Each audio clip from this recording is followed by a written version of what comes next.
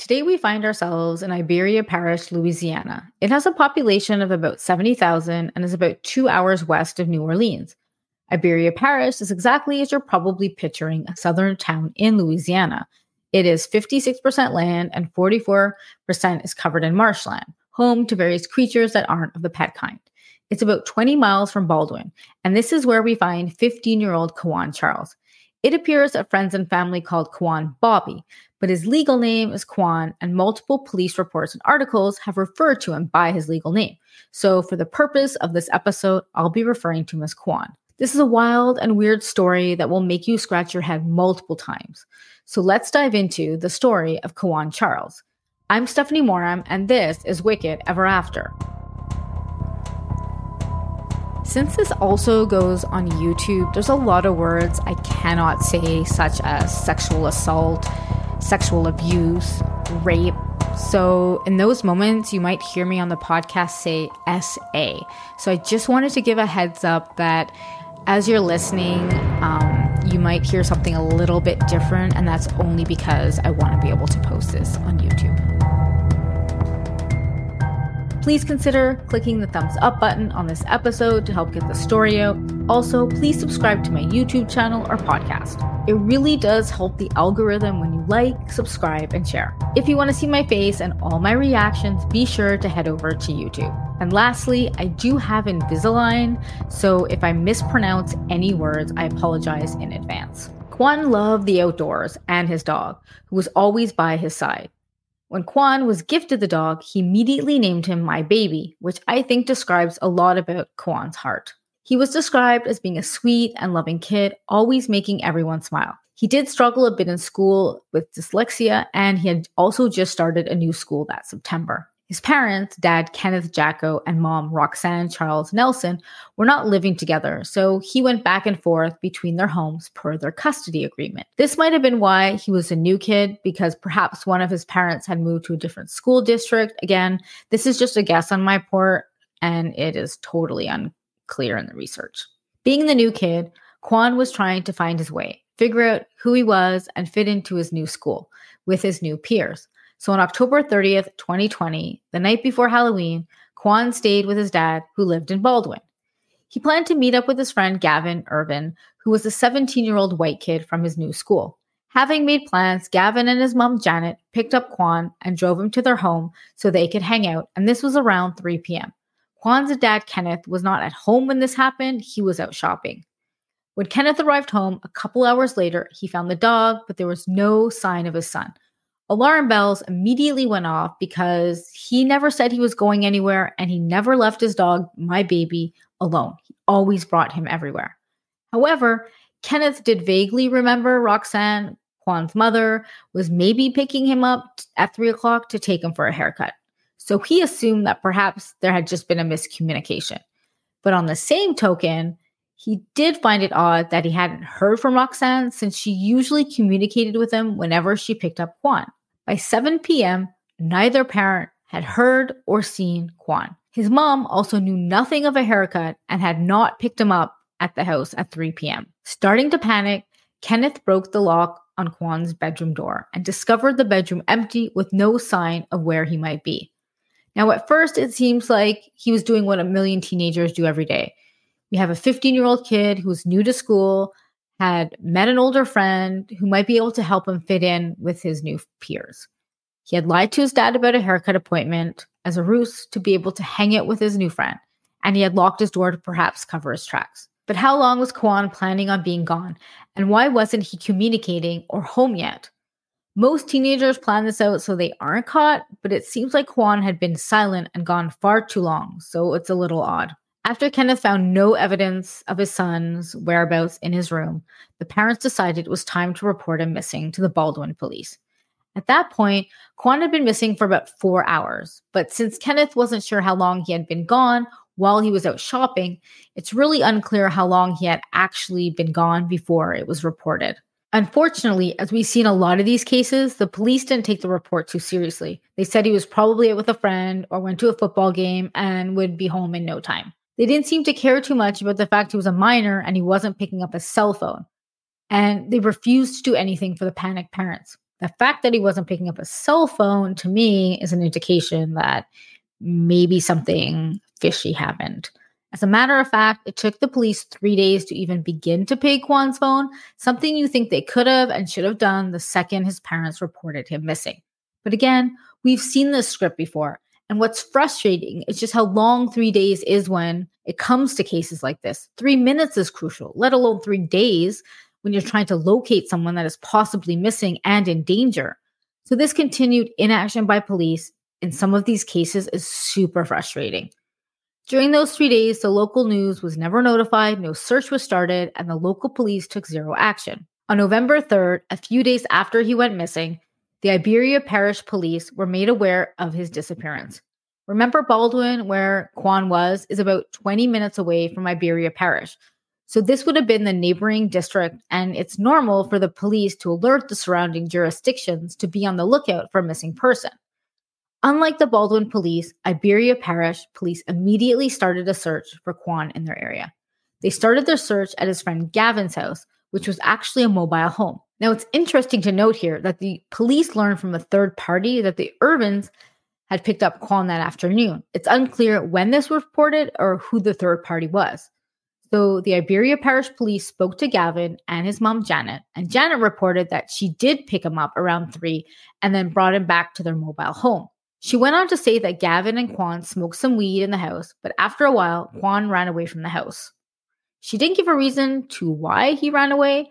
So again, it's unclear if there was an argument or something between the two friends. She just gave zero reasons, just saying he ran away after smoking pot. That's really odd. She also apparently didn't feel the need to call or contact Quan's parents. I mean, if you're the adult and a 15-year-old kid just got high and randomly ran away from your house without saying where he was going and wasn't even close to his home, you think you would call his parents after he didn't return.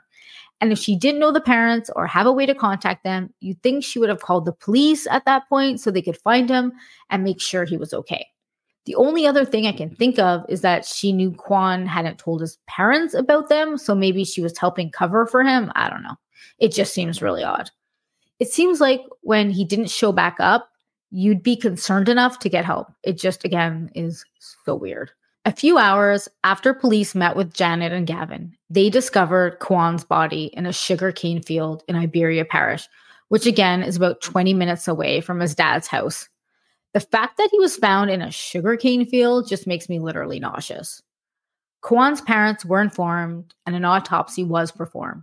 The sheriff shared the preliminary autopsy results with Kenneth and Roxanne and said muddy water was found in his airways and his lungs were hyperinflated, so the official cause of death was ruled a drowning. Okay, maybe Quawan had wandered off, was high, it got dark, and accidentally fell into a marsh and drowned. Might make sense, except for the fact that his body was found in a sugarcane field and not the marsh. And not just that. When Quawan's parents were shown images of his body, I assume for identification purposes, they saw that their son's face had been brutally beaten. His teeth were cracked outside of his mouth, his lips had almost disappeared, and there were scratches all over his face, along with other wounds and abrasions. The autopsy also noted these, but the ME chalked those up to aquatic activity. So basically, what I'm gathering from this report is that the ME is saying that Quawan drowned in a sugarcane field. Alligators or some other land-based aquatic creature make that make sense, beat up his face after he drowned. This is the oddest thing I've ever heard. His body was found near a drainage ditch in the sugarcane field. And since it was November, which is Louisiana's rainy season, there was about 2 feet of water in that ditch at that time. So it is believable that he could have had water in his lungs from that, but to drown in 2 feet of water is really hard to believe unless someone had held his head down or something. Unless he was high and he tripped and fell unconscious and drowned, but that doesn't explain why his face looked the way it did. After seeing the photos, Roxanne, his mom, ran out of the room, unable to look at her son anymore. She said that it looked like Quawan had been tortured before his death, which is not how people who have drowned typically look. I'm not sure I've ever heard someone described as a drowning victim as looking that they'd just been tortured. One of the parents' attorneys, Ronald Haley, a civil rights attorney, argued that the cause of death, quote, if he did in fact die of drowning, and we are saying that as an if, We are calling into question how that actually happened. To someone who is 5'6", typically drown in 2 feet of water. No, not unless there's another cause associated with it. End quote. On November 17th, police released security footage of Gavin and Janet arriving at Kenneth's house on the day they picked up Quawan. He was seen sitting on the curb, and when Gavin and Janet pulled up, they went to the back of the house, likely to play with the dog, my baby. This is likely because apparently Gavin was the one who gave the dog to Quawan. So this is also interesting because Kenneth swore he had never heard of or met Gavin or Janet, yet Gavin gave his dog to Quawan. Like, how did this happen without him ever hearing of Gavin or his mom? Or maybe Quawan just never mentioned their name, or maybe Roxanne knew them. I don't know. Again, just another really odd thing about this case. In the video, Gavin and Janet are seen returning to the front, and Quawan willingly got into their vehicle. So there is no sign or evidence of kidnapping or any foul play at his house. On November 24th, police had still not classified Quawan's case as homicide.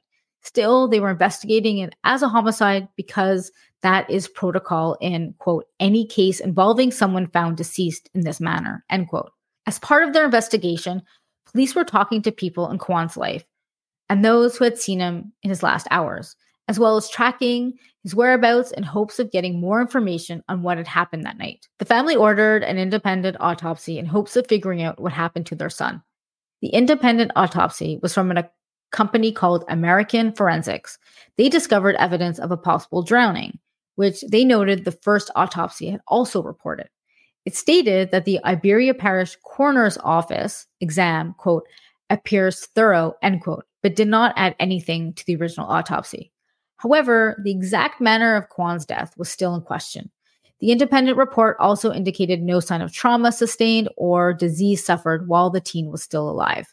In February 2021, the official autopsy report was released, and it said that the injuries were consistent with drowning, but did not state a cause of death, stating that it could not be determined if the amount of water found in his lungs was enough to drown him. Toxicology reports did find small amounts of marijuana and alcohol in his system, but nothing else was found. No prescription medication and no other drugs. It was also believed he had done some mushrooms, but those didn't show up on the toxicology screens, so that's inconclusive. This disputes the Irvin's family's claim he was high on mushrooms. This official autopsy report revealed that Quawan's body was actually found naked, but there was no signs of SA, so that's also bizarre. It's also noted that no premortem trauma or natural disease was seen. So again, it seems like they're all implying that he drowned in 2 feet of water. Then some sort of animal came, beat up his face or damaged his face in some way, but not any other part of his body. And to make this case even weirder, a video was shown to the public of Quawan's last known sighting and some eyewitness reports. He was seen on camera and by some eyewitnesses walking around alone and then crawling in culverts near the school that was in front of the sugar cane field.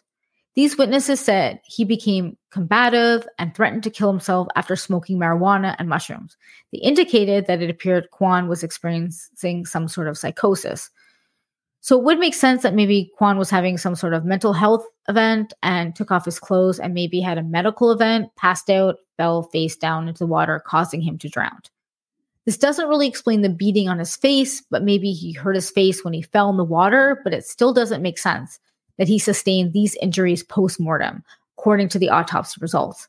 Toxicology results showed relatively low levels of alcohol and THC, the main active ingredient in marijuana, with no evidence of hallucinogenic mushrooms or synthetic substances. The attorneys for the Charles family said in a statement they believe homicide remains the only reasonable explanation, and there has long been enough evidence to make an arrest in the death of Charles. Case Trishelle, one of the attorneys, said, quote, if the scientific explanation is drowning, then okay, let's narrow the focus to how Quawan came to drown in a sugarcane field. He was an able-bodied person before he was found face down in water that was ankle deep, end quote. The attorney suggested that the witnesses were merely trying to protect themselves with their accounts of what actually happened, as they're the last known people to see Quawan alive. So everyone wants answers as to what really happened. If he drowned of his own doing, the family deserves to know what led up to that drowning and what really went on with Quawan that night that led to his death. On February 9th, 2021, 4 months after Quawan's death, authorities arrested Janet Irvin on charges of failure to report a missing child and contributing to the delinquency of a minor. She was arraigned on February 16th and held on bond. In April of that same year, her bond was reduced and she was able to go home, but with an ankle monitor, and she could have zero contact with Quawan's family. The case has essentially gone cold. Quawan's family has demanded accountability from local law enforcement, saying that the law enforcement failed to act in the hours after they reported their son missing, and that they believed his death could have been racially motivated. They criticized Baldwin police for not issuing an Amber Alert or news alert or even pinging his phone until 3 days later. Quote, "They could have done more. They didn't. They didn't do what they were supposed to do. Had they done what they were supposed to do, my son would be alive today. I feel because my son was Black, it didn't matter to them." End quote. Roxanne, Quawan's mother, and she said that in an interview with ABC. The ACLU of Louisiana is joining the family in their call for justice. Quote, "The disrespect and lack of transparency demonstrated by local officials in response to Bobby's tragedy and suspicious death is unacceptable. We join the family in demanding a full and transparent investigation into the circumstances surrounding Bobby's death." End quote. I couldn't find any more updates on this case, and it doesn't appear there have been any new developments or leads since the arrest of Janet Irvin back in 2021. Quawan's parents are still demanding answers, and there's a petition and some other resources you can get involved in to help bring attention to this case. I will link all that information in the description. The cases that bring no closure are so frustrating, especially this one when many believe Quawan's death was racially motivated. I'm glad I could shine a light on his life and his death and hopes justice can be served and answers given to the family who miss him so much. Let me know your thoughts, theories, and opinions on the case in the comments. Please hit the subscribe button on YouTube or whatever podcast platform you're listening on. You can stay connected with me on Instagram and TikTok at This Is Stephanie Moram. You can share your case suggestions with me by email, steph@stephaniemoram.co, or you can simply send me a DM. Thank you so much for listening to Quawan's story. Until next time, stay safe out there.